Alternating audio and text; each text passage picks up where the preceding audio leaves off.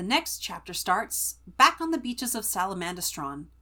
The wounded Farago feigns sleep. He knows he's a target now. He's hurt, and that encourages the rebellious to take their shot. Sure enough, he sees signs of someone sneaking up. So he pulls a mean trick, calling Sikir, who'd nursed him all day, and playing at gratitude, saying he's going to go check on his son, and that the rat should settle down where he'd been. It's a nice rock for sleeping. He even covers the rat with his cloak, slipping away as the now oblivious rat drops into a good sleep. And, this sequence actively really upset me, because it's so... it is needlessly cruel. Mm-hmm. And, because, Sikir was loyal. He did a good job, but the thing is, this is totally in character for Farago. He cares about no one but himself. And the one exception, in a very sad and twisted way, is Klitsch. Yeah. That's it. And I was just very upset by this because his trick works. Forgrin and Raptail kill Sikir. They didn't realize they'd been duped. Graphically. They stab him and then beat him over the head. It's fairly brutal. Raptail had sharpened his blade so that it was wicked sharp. Forgrin had put a sharp metal pin through a wooden club, and they stab Sikir and then slam the club into his skull. Yeah. Sikir dead. Yeah, it's very dead. Oof. And then, Farago just goes yeah, it would have worked if that had been me. And they're just oh! And, Raptail just kills him easily. Farago kills Raptail. Sorry.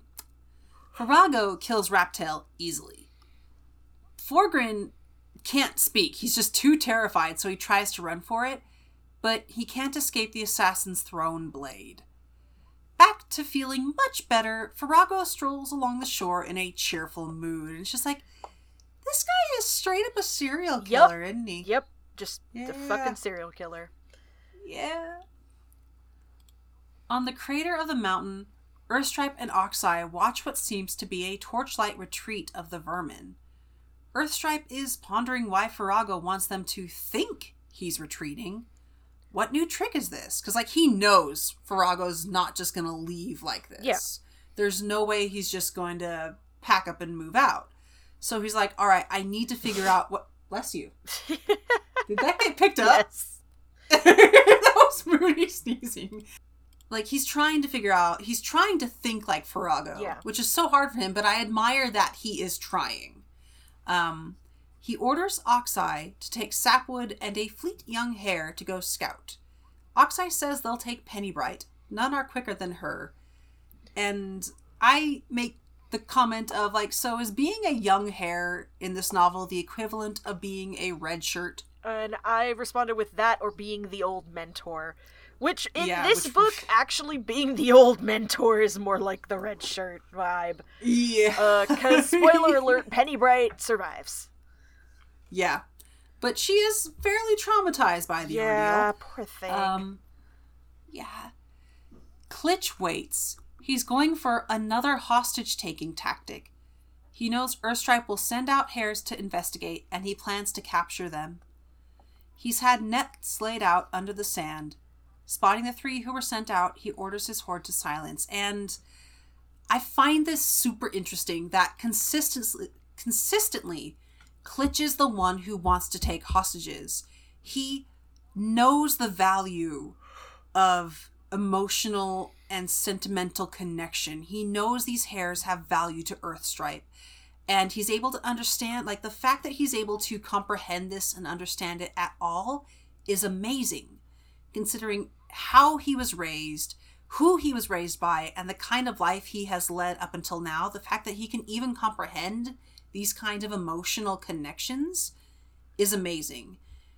And what makes it even sadder is that the only way he knows how to use this knowledge is as a weapon. Yep.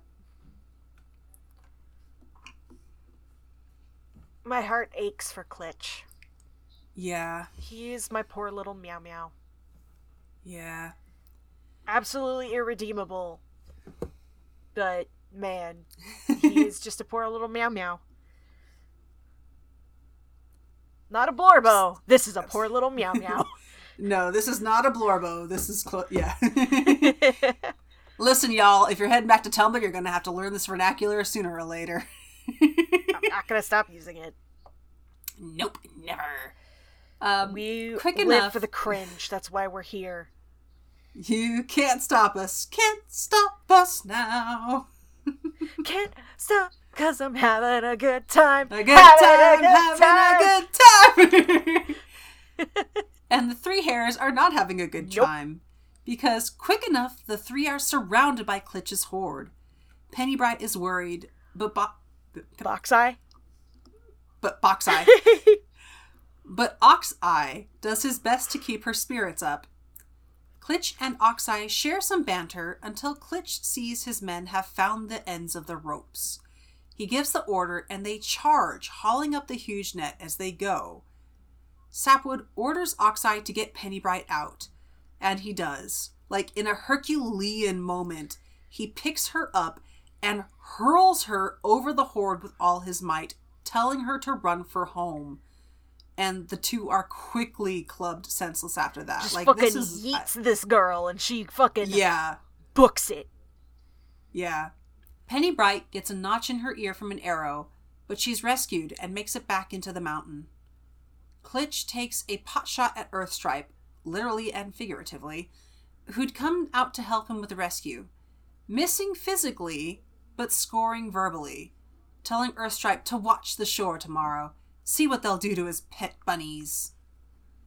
Pennybright is given water and comforted.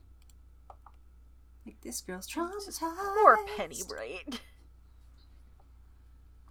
Farago accosts his son while Klitsch hammers stakes into the sand, saying his plan failed. Forgrin and Raptail are dead.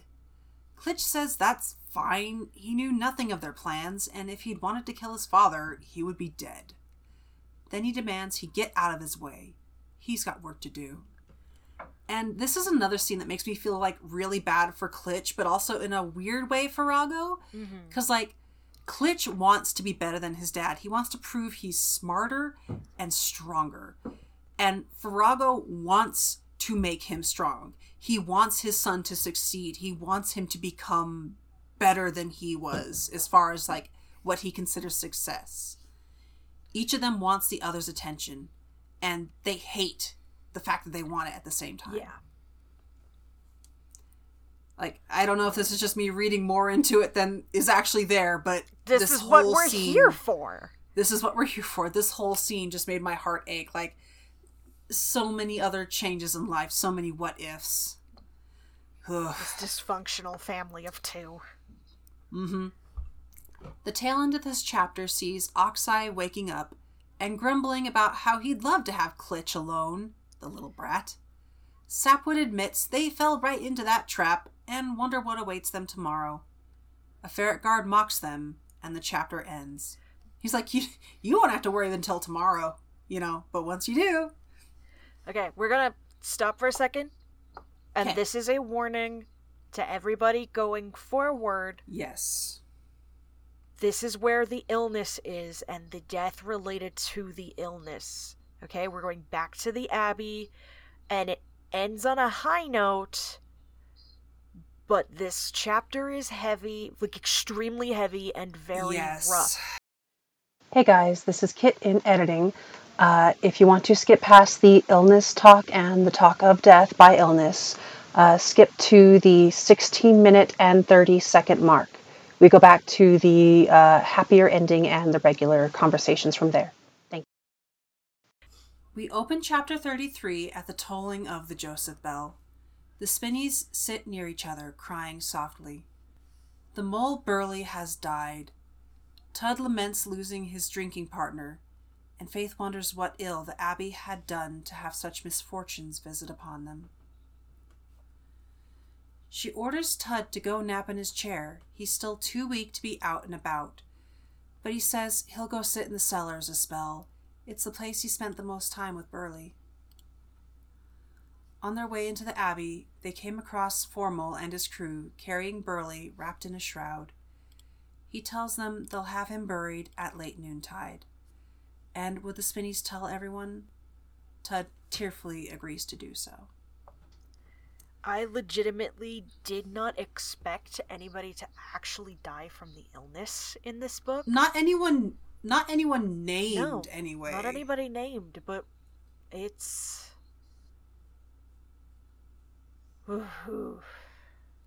It is a lot reading this, and then like it just keeps going, and it's given the proper, like, Brian writes this with, like, the writing is somber, the writing has the room to breathe with a lot of this in a way that it's not super fast paced, it's not ill-timed, it's given room to exist and shown, like, hey, bad things happen, death happens, and you can't control it. And in a kid's book, that's something that's really important to show.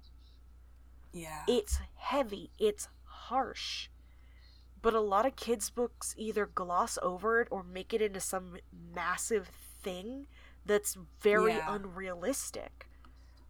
And this is realistic in a way that is uncomfortable. Yeah. Okay. The infirmary is packed end to end. Hollyberry is in a dead faint, almost literally dead, and Thruggin, Vale, and Fergal are doing their best to keep the rest from a panic. No one else knows how to mix the medicine that's keeping them alive. If Hollyberry goes, they'll lose many more creatures other than Burley. The abbess is overwhelmed and passes out in a solid faint as well. Thruggin scoops her up and, with a shared somber whisper with Fergal, takes her to the only empty bed, the recently emptied bed of Burley.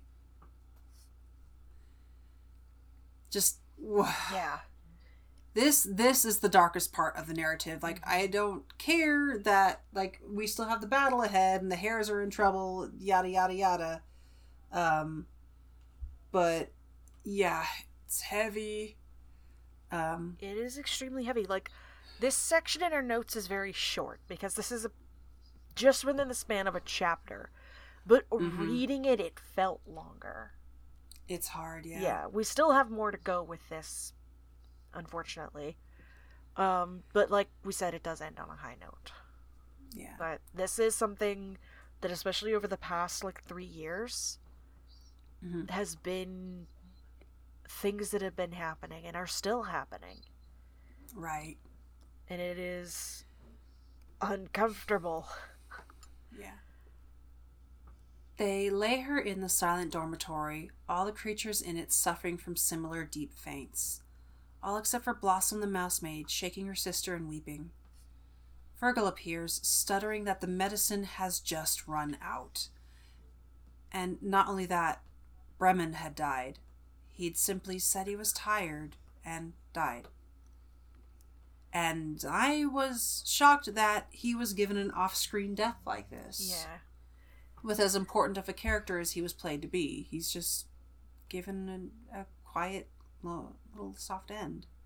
This is one of those, like, this is a testament to Brian's writing with how the way that I reacted to this was so real, because, like, reading that made my throat tighten and my breath hitch. Like I was gonna start crying because it was just so unexpected.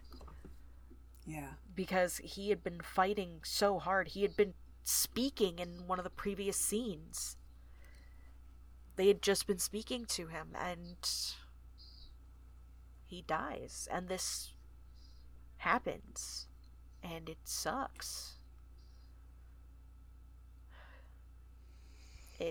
This is a heavy section, and it's going to, particularly with Bremen, when Sam Kim gets back, because Bremen was the one who was the most critical of him. Mm-hmm. And he'd want to prove to Bremen that, like, no, he can do better, he can be a better person, and now he won't be able to. Yeah. And that's going to be a hard thing to read later, depending on how it's written. Yeah.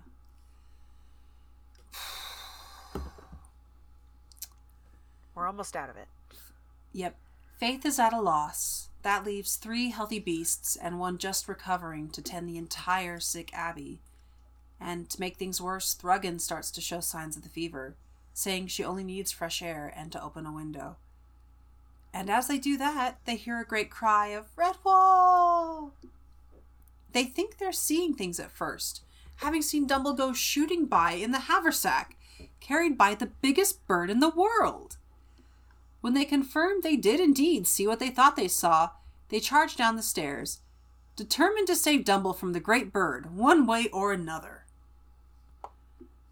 Macpherson sits down on the lawn, complimenting Dumble's fine nest. The little dormouse tumbles out of the sack, covered in flowers. He corrects him that it's not a nest, it's an Habbey. And then we have a very abrupt cut to Mara listening to the story of her adopted great-grandmother, how Earthwhite and Earthstripe's father had been Lord of the South. The twins had been less than a year old when that winter Lombud was tricked by her son into leaving their home so he could talk to Farago. If she'd been there, she'd have fought the assassin. She returned instead to find them dead, and only little Earthwhite in the shattered home. She had no idea what happened to her other grandson until Mara arrived. Incredibly sad. Like, literally a nightmare scenario. Like, we hear, we hear this bit coming off of the last chapter. It's like, thanks, Brian. It's just like, why would he try to talk to Farago? Because, like, the way the Badgers usually are, they won't give Vermin the time of day. It feels weirdly out of character. But remember, Farago is all smiles and things like that. Like, he is... Yeah. He talks. And so maybe, maybe their father thought that he could talk to Farago, and if not, he could kill him.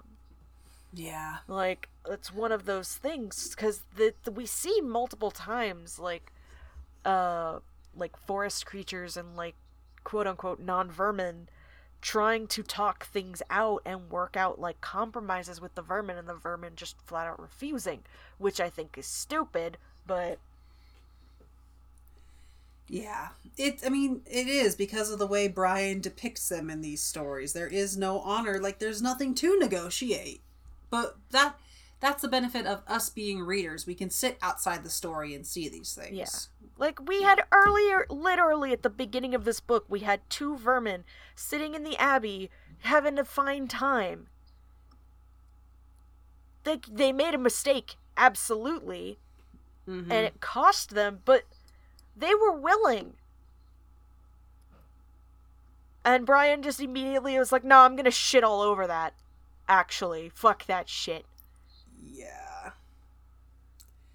It's just... It's frustrating. Very.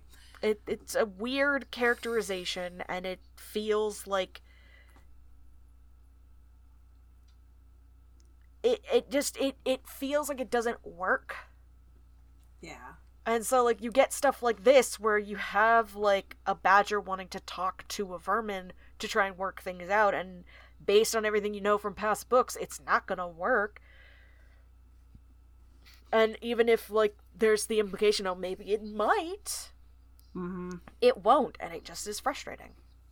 Yeah. So anyway, Earthwhite was mostly gentle, but became fierce when the need arose. He'd been raised on the story of his parents' betrayal and death, in the hopes he could get revenge someday. That's fucked up, by the way. Yeah. That is traumatizing and fucked up. Like, no wonder he gets so angry when Farago's name comes up. Lone Bud had fled with the little cub, wandering until she found Ashnin, slave to wandering foxes. Once freed, Ashnin joined them. The trio looked for a home and found it on the island. Part of me's like, how did they get here? A boat? Yeah, but where'd they get the boat? Don't you boof while I'm recording, madam. They stole it from the fox. I don't fucking know. Yeah. Maybe. Don't boof while I'm recording, madam. Boof. Let's see.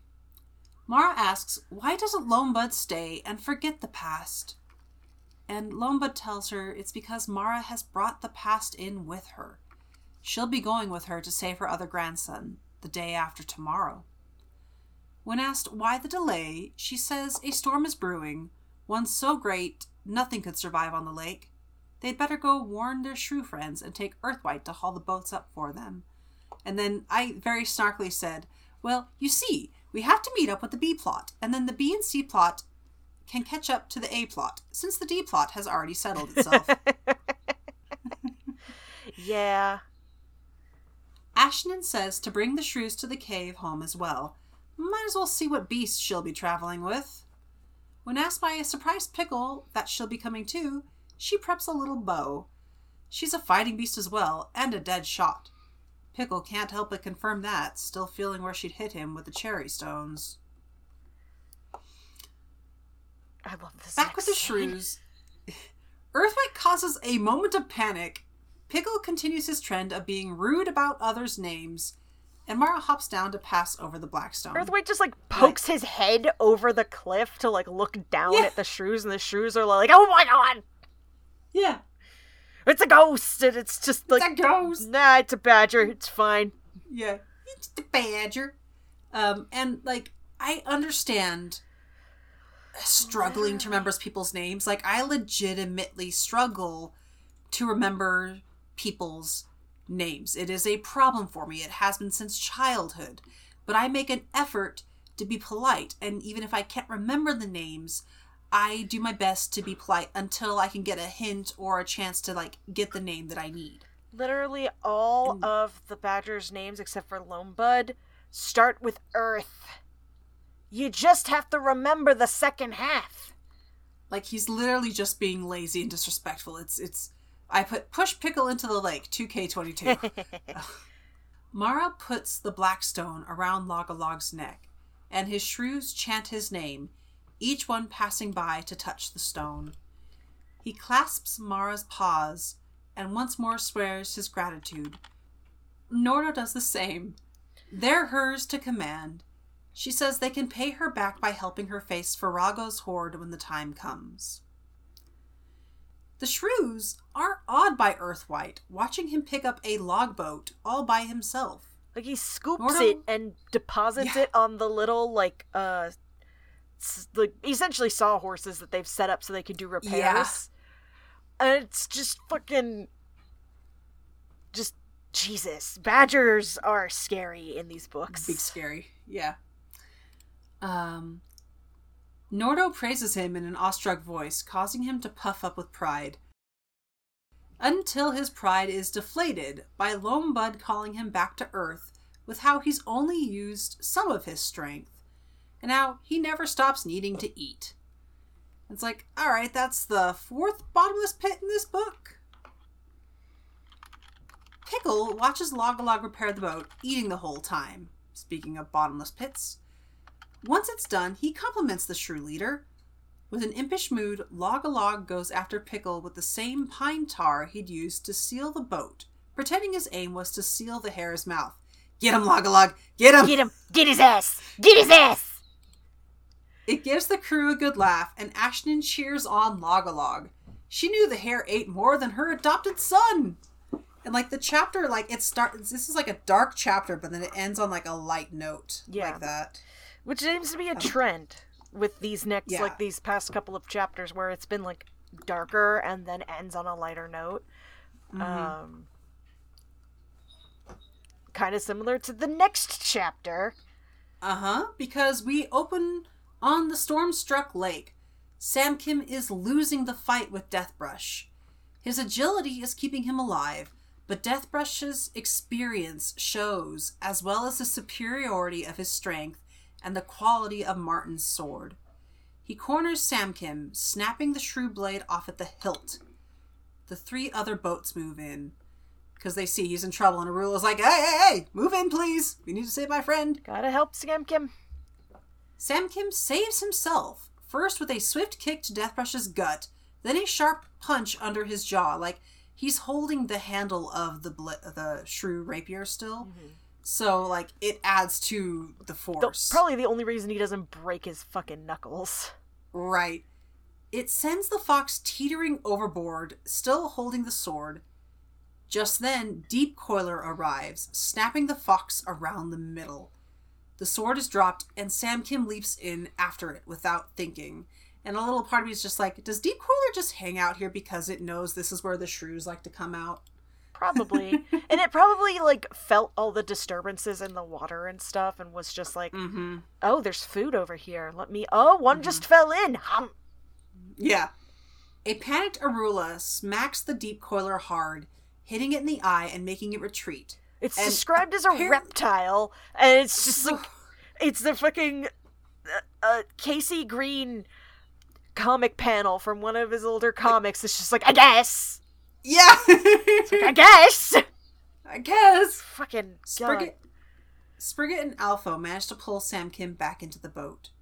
And he's like just clinging to the sword. And I can only imagine that scene from like Cinderella where Gus is holding on to something. And they're like, Gus, let go. And he's going, no. The next moment, everything is hurled into the lake when the Deep Coiler surges to the surface.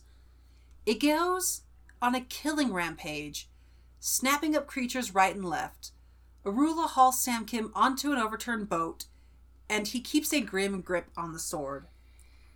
Sprigget gets bitten badly, but Samkim diverts the Deep Coiler's attention by slashing its neck. It turns on him, and he dives into its mouth, sword up to stab the roof of its mouth. He's pulled out just as the jaws snap shut and the beast slips into the lake. He's frenzied, fighting his friends and calling them names to try and get into the water and rescue the sword. Arula solves the problem by knocking him out with the paddle. She's just like, you're being crazy. Smack. Right. And like, I do actually like how Brian wrote this. Like, the main takeaway is like, Samkim is too obsessed with the sword. This is him having like a humbling moment. Mm-hmm. And of course, like, he can't have the sword yet because plot. But it's still like showing him be this obsessed, this laser focused on the sword. It's not healthy. No. He's putting too much of a belief in the sword's majesty. So we have to remember, the sword is not magic. Nope. He wakes up to a windy night in the bottom of a longboat. His head throbbing and a slightly cross Alpho tending to the bump. Samkim asks what happened, and he's grilled by Alpho, then teased by Arula for the rude things he'd said and how wild he'd been. He says he'd wanted to rescue Martin's sword. That's what made him wild. And it's like, again, this obsession, this is not Martin. This is not Martin driving him on. This is all Samkim, because Martin wouldn't put his wielder at risk like this. Because, like, remember, in Redwall, he warns Matthias. He tells him to not go rushing ahead. The snake was too much for him alone. Yeah. And also, I think a lot of Sam Kim's obsession with it is because, like I was saying before, getting the sword back is proof that he can be trusted. It's proof that, all of this wasn't his fault, and even if it was, this makes up for it. He has to bring the sword back to make up for what happened. And so, like, that is what is pushing him on. And it's not healthy. No, very much not. And it's extremely sad, but that's part of what the obsession is. Yep. Arula forgives him, taking over the tending. We learn Sprigget is wounded, but we don't know how badly. They're all in a bad way. All the supplies gone, 6 shrews killed, and all the rats. Martin just, like, nicely pirouetting around another moral dilemma. And now the wind is blowing them onward, and there's no fighting against it. All they can do is hunker down and try to rest. Because they're like, there's no way we can fight this wind. It's too strong. We just have to let it take us where it's going to take us and then do our best. Sam Kim is first up the next morning, and he enjoys the moment of peace in the soft summer morning sun. Because, the storm is gone, and, the morning is just this picturesque, quiet summer dawn. He sips some of the lake water and hears Spriggett request to have some as well. He carefully moves between the boats to cradle his friend's head and give him the requested water. Spriggett knows he's not long for the world and apologizes to Sam Kim. He wishes he could have gone on dry land, but having a good friend by him isn't a bad way to go. The others awaken to Sam Kim's sobbing as he cradles Spriggett, saying that the hedgehog had said he was going to summer forests full of wasps and flying insects, then died. He's joined by Alpha and Arula, who help him hold the loyal old hedgehog's body.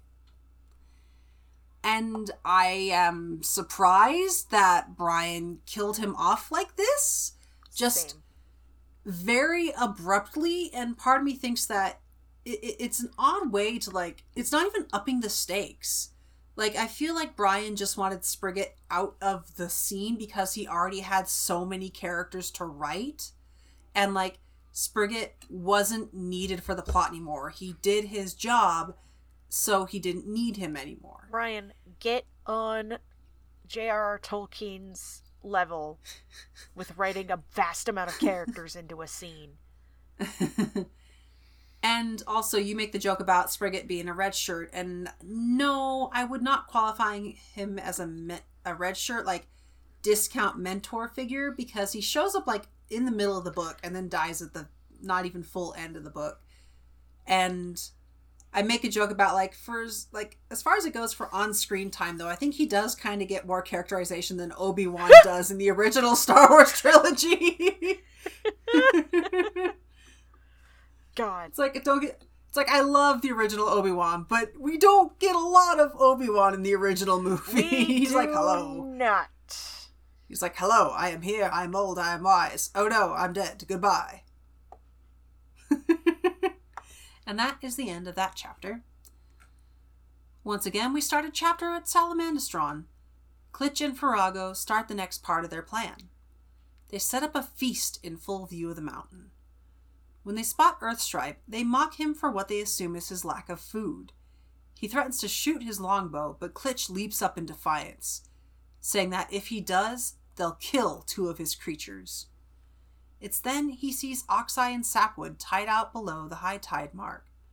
He asks what does the weasel want, and gets another mocking reply from Farago. Farago says that they didn't want anything in particular, it's just more entertaining this way. Confused and angry, Earthstripe asks again, what does the weasel want? Farago says he at first wanted the treasure, but now he wants the mountain too. Earthstripe denies the presence of treasure, and also that Farago would ever be master of Salamandastron. It will never happen. Klitsch snickers. Oh, they hear him bellowing, but soon he'll be hearing his 2 hares begging for mercy. Then they'll see what he says. And, said captives are already parched. Oh, go ahead. The way that Klitsch, defies Earthstripe is he, pulls open his, shirt. And, basically bares his chest for Earthstripe to shoot him. And I'm just that was fucking ballsy. Mm-hmm. Because before you managed to finish your sentence, he could have just shot you. Yeah. This is they're definitely banking very hard on Earthstripe, caring for his hares, and they're not wrong in this assumption, but they are wrong in how the hares are gonna react to it. Yeah. So, said captives are already parched. It doesn't stop their spirits from being strong. And somehow, this is more heartbreaking to me. They've just accepted what's going to happen to them to an extent. They're not going to give up, but they're not afraid. they trust Salamanders, they trust Earthstrike, and they trust in what they did. It's very big, if we die, we die kind of vibes, but not that nihilistic way, that like very like if we die, we die, and that's what happens, and it's not going to stop what's going on here. Yeah. We have to be prepared for that inevitability and, you know, do as much damage as we can before it happens. Mm-hmm. They can't see the parley going on, and when told to be silent by the rat guarding them, Oxeye sasses him. He knows the rat can't kill him. Klitch had skinned the rat alive. And Klitch himself comes up to loom over them, and Oxeye asks if he'll do that.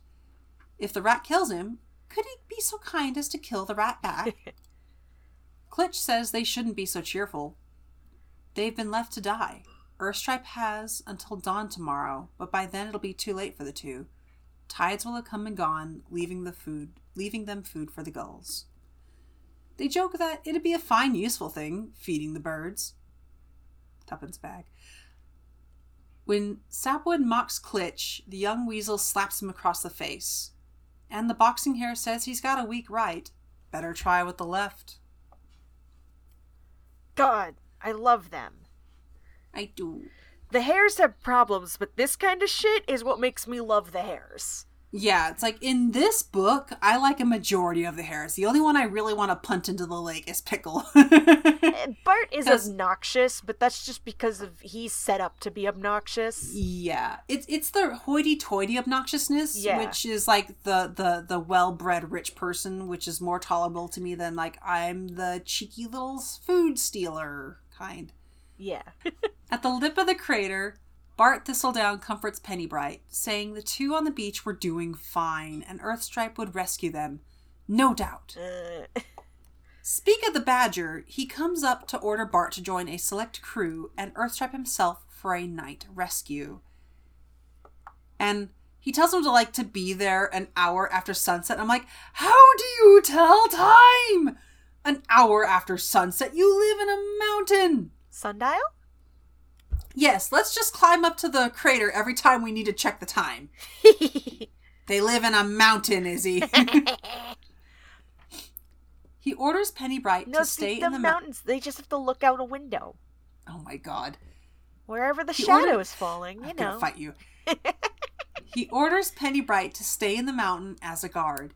She pouts, causing Brent. She pouts, causing Bart to promise to slay a few rats for her. Or just vermin in general. The noontide provides a surprising boon for the two staked out. The twisted grass fiber ropes are made soft by the water, and the guards have moved up the beach to avoid getting wet themselves. So the two work to get their paws free. And Oxeye comes up with a good plan. Once they are free, grab a big chunk of driftwood, make for the sea, and then float a ways off until they can sneak back to the mountain. And it's like, I like this. Here we have a big guy who is also smart. Yeah, Oxeye's very smart. Sapwood sees a bit of a problem with the plan. Oxeye seems to imply it'll only be him on the driftwood. Him being Sapwood. Yes. And Oxeye says yes, of course. He's got to distract the guards. He'll join Sapwood after a few good vermin knockouts. For now, they should try to get weapons, so they lure the guards over. They yell about a fish nibbling at them, and get the two guards over. Sapwood lays one out, but Oxeye struggles to stand, and the other gets away. Like, he's big enough that he's, squished into the sand now, and, sitting up is actively hard. Like, when sand gets a hold of you, and it's, wet like that... Yeah, it's just gonna eat you. Yeah. Let's see, they try to haul the log out to the water, but it's big driftwood, still covered in branches that trip them up. Sapwood doesn't want to leave Oxeye, but the bigger hare stuns him and shoves him out to sea. And it's just like, here we go with the hares and their heroic sacrificing! Yep, that's just what they do! Oxeye makes a stand. He takes down one weasel, challenging the rest of the horde, and launches himself forward for one more good fight. Sapwood, meanwhile, drifts outward to sea, and it's like, oh, so what's probably going to happen now is he's going to meet up with the shrew boats. Is my prediction. Possibly. It depends. Yeah. It depends. There's a lot of things that could happen. There are so many moving parts. Yeah. That's the end of that chapter, and the next opens in the Abbey. Dumble telling an exaggerated tale of his flight to Redwall to his friend Droony. Like, he's like, oh yeah, the eagle was scared, but I told him don't worry. And Droony's like, whoa. Do you actually want me to read that part out? You can if you want to. I think we're getting to the point where we're both kind of like tired. We are getting tired, but we're very close to being done. We are very close. This is the last chapter. It's also short too. Dumble sat on the edge of little Droony's bed. The mole listened wide-eyed as the baby dormouse described his flight in great fictitious detail. "With you! Right up in the sky we was. And a heagle was frightened. But Dumble wasn't. Me laughed, ha-ha, like that." I fucking Holly love Dumble so much. Hollyberry wakes up, asking who was laughing. He'd been having such a nice sleep. It nearly makes Thruggin drop a beaker of Isotor water, and Fergal explains about wonderful old mousewife tales. You know, when before he was like, ugh, it's just a mousewife tale, and he was told to respect those. And now he's just like, oh my god, they're great. I am never disbelieving these ever again. Miss Faith comes up, carrying fresh hazelnut scones with buttercream and chestnuts on top. She asks Friar Bellows if he's ready to get back to work. And when he nearly swipes a scone, she scolds him to go bake some of his own. These are for the great bird, of which she's terrified of. So she asks Dumble to pass them on to said great bird. It causes little giggles as he and Droony give McPherson the treats. He's never had anything like it and enjoys it greatly, even asking for more vegetable pasties. Droony ponders over his odd accent. Just like, could you imagine reading this segment out to kids? Oh my god, it's so good. I'm gonna read it. Abbess Vale and the two mousemaids, Terzel and Blossom, watched chuckling from the dormitory window as Dumble and Droony fed the wild King Macpherson on scones. "Mrs. Spinney says don't eat too much. You get Heagle's tummy ache." "You're Dumble, let I give Heagle a scone. Brr, here you are, sir." Macpherson had never tasted such food in all his wild life among the icy crags. He picked the scones from the infant's paws delicately with his savagely curved beak, and wolfed them down, showering the two little heads below with crumbs. "Ach, these vittles are bra eatin', Dumble. Hae ye none mair of those wee vegetable pasties the good-edged pig lady made?" Droony squinched his eyes until they nearly disappeared into his small velvety face. "Bor, you and Eagle do be talking funny like. I can't understand a word ye be saying, Dumble." Which, that's just fucking hilarious to me. Like, it's one thing when people who, quote-unquote, talk normally make fun of the mole's accents, but when you've got two people with very heavy accents making the joke, it's not as bad. Yeah, exactly. Pot calling the kettle black. Yeah. That evening, they put together a feast from whatever they could cobble together for Dumble and McPherson. The great bird tries to stay dignified, but it's hard when there's such good food at his talons. So Dumble helps by translating. Helps. Of course he's fibbing. McPherson compliments him, and Dumble says he meant Dumble should get more plum cake. And this reminds me of a gag in one of the Wizard of Oz books, where, you know, the Scarecrow becomes the king of Oz. Or not Oz, but the Emerald City for a while. And there's a sequence where he meets another character who's technically not from Oz, and he's like, whoa, wait. I can't talk to you. You're not from Oz, so clearly you don't speak, like, my language. And he's like, oh, I guess that makes sense. So the Scarecrow's like, well, I'll get us an interpreter so she can interpret for us. And then the girl just, like, completely lies back and forth, and Scarecrow's like, you know what? No, I can understand what you say after all. You're fired, ma'am. Go back to the kitchen. Or something like that. Like, she's a cleaning girl or something along those lines. So he's just like, okay, no. But the gag is that the two can understand each other, clearly. He just wanted to add the third step for some reason. It's a delightful little gag. I love the writing in the Oz books. That's very good. Those are good books to read out loud. Very good. So they roll out some good drinks, and the feast carries on. They give wine to a bird. There's a lot of things this bird is eating that he shouldn't be eating, okay? I've just given up at this point. He is also huge. How did they get him inside the Abbey? No, they're not out. They're not in the Abbey. They're out, like, in the orchard. Oh, they are outside still? Yes. Okay, good. I Yes. thought they were in the Great Hall for some reason, and was just like, how did they get him inside? He's so big. Thrug, meanwhile, has started the long walk back home, guarded by Rock Angus and 3 other falcons. Although, like, Rock Angus is, like, implied to, like, be riding with Thrug again, but still. His father tells him to behave, and Rock Angus says he's a good sort of dad, just overprotective. Thrug ponders if they should go bully the crows a bit on their way home, and Rock Angus likes the idea. And I'm like, do not. But fun. Leave them alone. But fun. At the lake island, the shrews prep to drop their boats again. Suddenly, one gives out a shriek. The deep coiler is at the shore! It doesn't take long to see it's dead, though, and Mara spots part of the sword poking out of its head. They pull the sword loose. It's assumed the creature killed itself by accident. Someone stabbed it, and when it went to close its mouth, it forced the sword clean through its own skull. And it's like, Brian!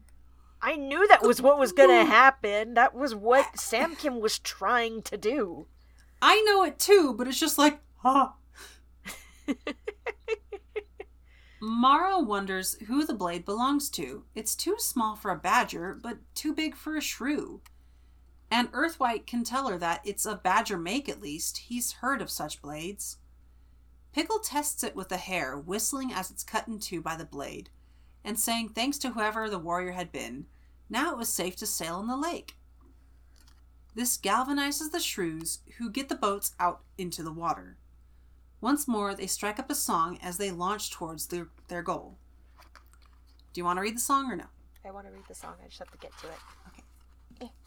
I had to turn the We're almost pages. there. We're almost there. We're so close. We're so close. And then I'm going to go have dinner. From lake to the river and down to the sea, paddling, paddling, onward go we. The sun on the water does shine merrily, as away go the logboats like birds wild and free. So paddle, my brother, I'll sit next to you, a fine handsome creature, a bold guesome shrew. High sky and deep water are both colored blue, our boats like our friends are all solid and true.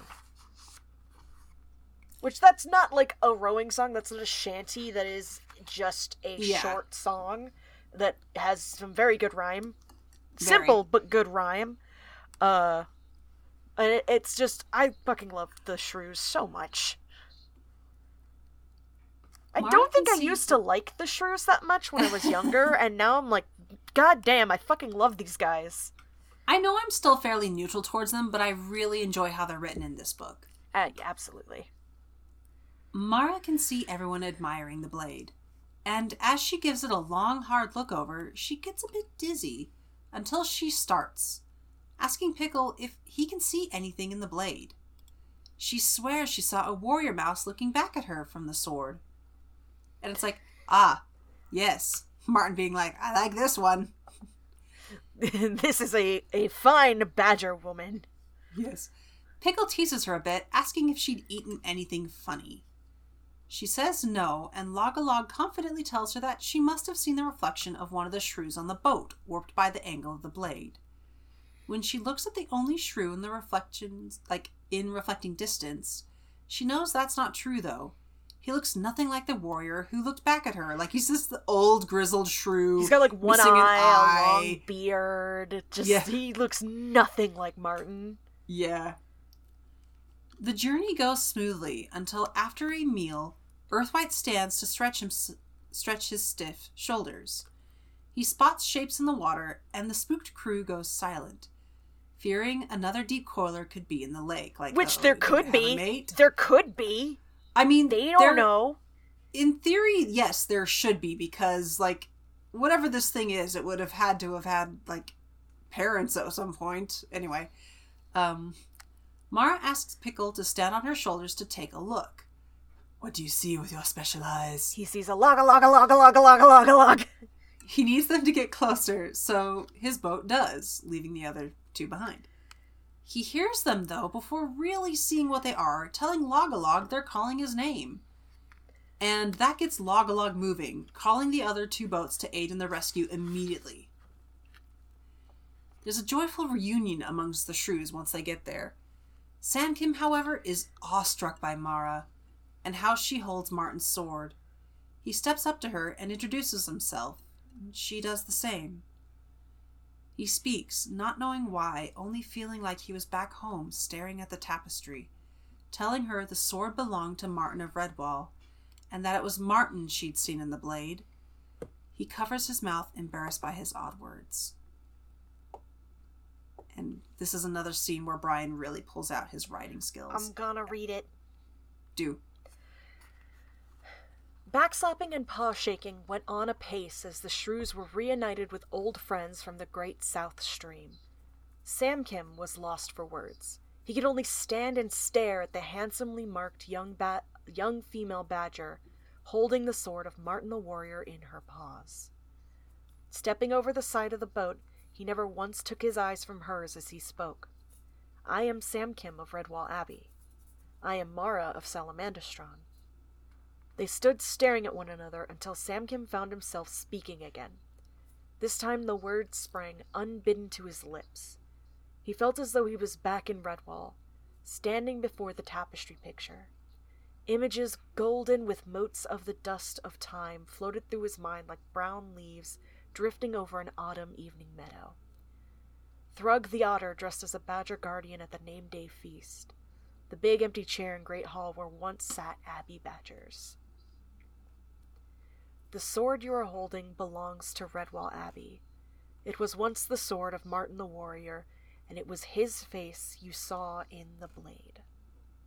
Samkim shivered and placed a paw across his mouth, not knowing why he had spoken such words. He felt slightly foolish as he looked into the badger's dark brown eyes. Mara was mystified, but she did not question the young squirrel. A sense of calm and quiet happiness stole over her as she placed the beautiful sword into his paws. May your sword travel safely back to its abbey, Samkim of Redwall. Fucking goosebumps! Yeah, it's like, that's where you're gonna be living, Mara. That's your future home. Yeah. And that's it. That's the end of this portion. That's the end of chapter 36. Good shit. Like, this book is... I sincerely hope as we keep going forward that we're able to say that each book gets better. I don't think we're going to be able to, but I really hope so, because so far, Madame Mayo notwithstanding, each book has gotten better. Mm-hmm. I still think I'm slightly more partial to Mario.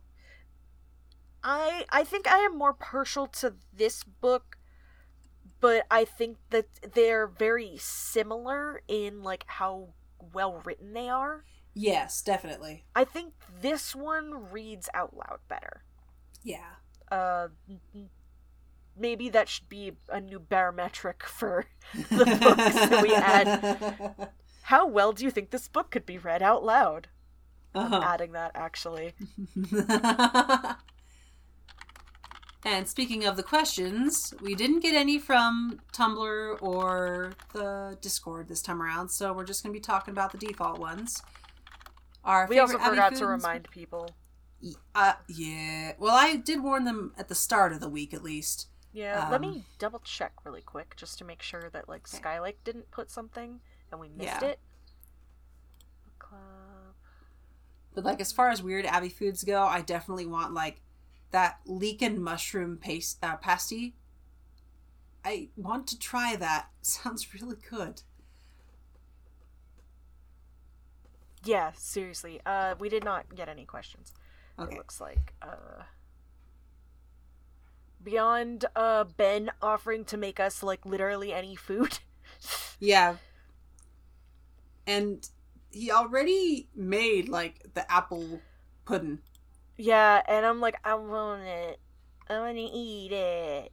Nom nom nom nom nom nom. Nom nom nom nom nom.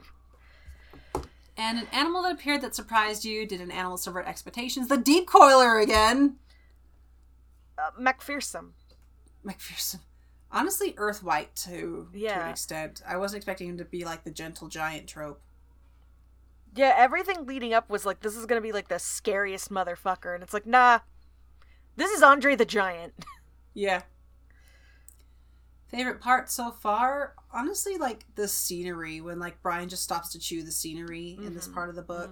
the mountains, that green tunnel of trees on the river. The orchard. The way, yeah. And how well do you think this book could be read aloud? Quite well, actually. Mm-hmm. Case in point, have done it multiple times so far. Yeah, with the way Brian, like, sets up these chapters, it's very easy to, like, have the start and finish, like, the little bit of the cliffhanger or the relief of, like, things being solved. Okay. Sorry, I'm fixing the thing. That's okay. Thank you for listening to Abbey Archives. We are grateful you lent us your ears, and we hope you enjoyed your time with us. This has been Kit. You can find me at Kitsy on Tumblr and for Affinity. And I also have an Inkblot under the same name. I make and sell little adoptable creatures called Kitsundays. They're little dessert-themed foxes. And I do regular commissions as well. Yeah. And I've been Izzy. You can find me on Tumblr at Lotsadeer. You can also find me on Hope's Hearth, a Solar Hope Punk actual play podcast. I also take art commissions. You can also find me on itch.io at shondeer.itch.io, where there are some games that I've written, if you want to get those. All right. You can find us both at Abbey Archives on Tumblr and Reddit, and do join our Discord. We do like to talk and interact with you guys. Seriously. We've got a good community over there, and honestly, it is, like, one of my favorite places. Better. Yeah, it's one of my favorite places to just kind of hang out. Just because, like, we've got so many, like, nice and interesting people there, and we're working hard to make it more accessible.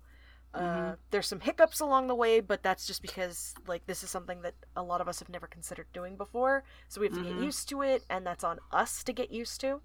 So we're working on it, and I think it's a really great place to just kind of come and hang out.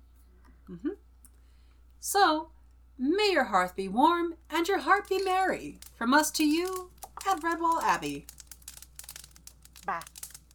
Bye.